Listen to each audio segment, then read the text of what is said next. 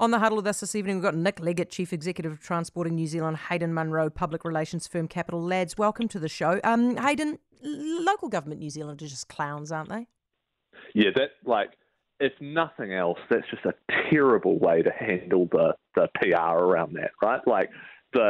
All you're doing there is giving the Taxpayers Union, who don't like you, an even bigger stick to whack you with by banning them, right? It's the Barbara Streisand effect. They would have been much smarter if just let them in, and then if the Taxpayers Union puts a press release out about your conference that you don't like, put one out yourself and set the record straight if you think they're being dishonest or whatever. It's just, no, they've just handed someone who doesn't like them a big stick to whack them with. What do you reckon's going wrong here for them, Nick? Oh, I think they don't have a united house, Heather. I mean, the issue over Three Waters is, seen a divided local government sector, and I suspect they don't want to throw,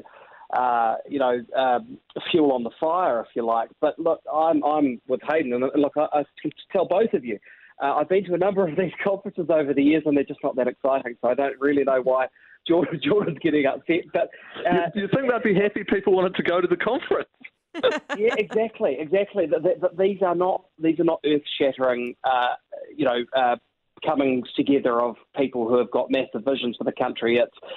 They're probably trying to maintain a show of unity when there isn't unity. And look, I think the thing is, most of us would really like to be part of an organisation like that. The whole point of local government is that one city is different from the next town, and that a council can represent those differences, and therefore you shouldn't always expect to agree. But this idea that we've got into our heads that banning people that are going to fight back against us, that don't hold the same opinions, that might put out a press release against us, that the idea that that's progress is rubbish. And so I think local government New Zealand deserves everything it gets on this. Nick, I need to stay with you on this one. English language test for investors has been lifted. It's a lot harder now to come in as an investor if you're struggling with the English. Is it necessary for them to be able to speak it? I listened to you, I think, last night, Heather, where you said that this government doesn't like immigrants. And sadly, I agree with you. And I think this is just another example. I've grown up with people whose parents were migrants that never really learned to speak English, but contributed to a community, raised families, built businesses, were real New Zealanders and are real New Zealanders. Yeah. And although I think it's good for people that come and live here to speak the language, I think it should be encouraged. I don't think it should be mandatory, and it shouldn't be used as a blunt tool to keep people out. Yeah. Now, Hayden, you can't speak about this, can you? Because you actually did some work for the government on this. No, not me. Someone at our firm, okay, though. So I'm going to be a good boy, and I'm not going to give a comment when I've got a conflict of interest. No, too right. Like but that. Now we know who to blame. But no, I'm just joking. But I knew you'd do that. I knew you'd do that. He might have been on the sensible side of the issue. Well, you never know. You never know. But Hayden, can you talk more broadly about what is going on here? Why is it that this government is so anti-migrant? And I say this tracking all the way back. Right, we go through all the promises at the 2017 election about wanting to stop migrants coming in, go all the way back to the Chinese-sounding names. Labour has a problem with migrants. Yeah, so let's take those through in order. So Chinese-sounding names was wrong. It was like morally, politically, it was a bad thing to do. The people involved have apologised, and they should have. It was wrong. It was bad. It was dumb. On the 2017 promise, look, I think a lot of people will accept that the John Key government had very high levels of inward immigration without the investment in housing, transport or infrastructure to keep up with it. Yeah. And where Labour comes from is a position of immigration is good, it is a positive for our society, but you do need to have it in line with the infrastructure to support people coming here. And if you don't, if you have too many people and you don't spend the money on housing, on road and on infrastructure, you get really bad social outcomes. So I think it's unfair to say it's anti-immigrant. I think it's actually just about making sure that you spend the money and invest properly and have your immigration levels set appropriately based on the infrastructure. And I think that's what they're trying to do. All right, we'll take a break with these two, Hayden Munro and Nick Leggett. When we come back, are you eating snails? If you haven't caught up on this, wait for it. Nick Leggett, Hayden Munro with us on the huddle. Nick, are you wearing a mask at the moment? As in right at this moment, or just generally when I'm out and about? No, generally. I mean, yes and no. I have to admit I've slipped a bit, but I do. Like I went on a plane yesterday, so of course I wore it on the plane, and I do. Probably half the time I do. Yeah, okay, because the reason I'm asking this, Hayden, is because the Australians are talking about bringing their mandates back. And if ever, actually, we should be wearing masks, it's now in New Zealand because we've got the twin-demic. What are you doing?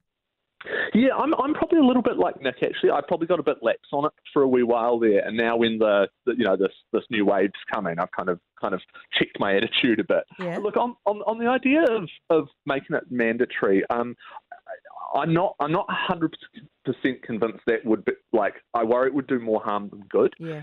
We had this huge stuff about vaccine mandates, which I think were the right call, but which really, got a lot of people's backs up. I think what the government's doing at the moment, which is just, constantly trying to, whenever they can, remind people that masks are a great way to stay safe is probably the best thing without kind of overdoing that compulsion, because you've got to bring people with you. Yeah, I tend to agree with that, Nick. I mean, we all know now, you know the benefit of a mask. If you want to avoid the flu, put the mask on, and it's up to you as an adult, isn't it? I think it is, and I think that we're even those of us that might think we're really great individuals and can stand by ourselves. I have to tell you, when I walk down the street and I see everybody else wearing a mask and not me, it is a gentle reminder to No, it's not just you. It's you and the Prime Minister, so you're in good company. Yeah, so no, I think I agree. Non-compulsory, but just reminders. All right, have a listen to this. So this Australian journalist, Angela Mollard, seems to think that all Kiwis are having to eat snails because of the high cost of living. In New Zealand, they are eating snails from the garden and using water spray instead of toilet paper because it's so expensive. Hayden, is that your experience of New Zealand? No, that is not my experience. What I do think is interesting, though, is she's not entirely just making that up. What's happened is there was an article about people who are almost, I think, as a hobby, especially super frugal. And that story was done a wee while ago, and she's clearly found that and gone, oh, that must be what it's like in New Zealand. So I think a bit of a reading comprehension test for foreign journalists, that one. There's a part of me, Nick, that sort of loves that they think that that's what we're up to. Like we've got that is how much of a backward country we've got that much time. Yes, I mean it's sort of a romantic view of a small island nation, but of course. How you could, one example of people eating snails and cooking up snails in their garden as representing a country of 5 million is a little bit hard to believe. But I mean, it does.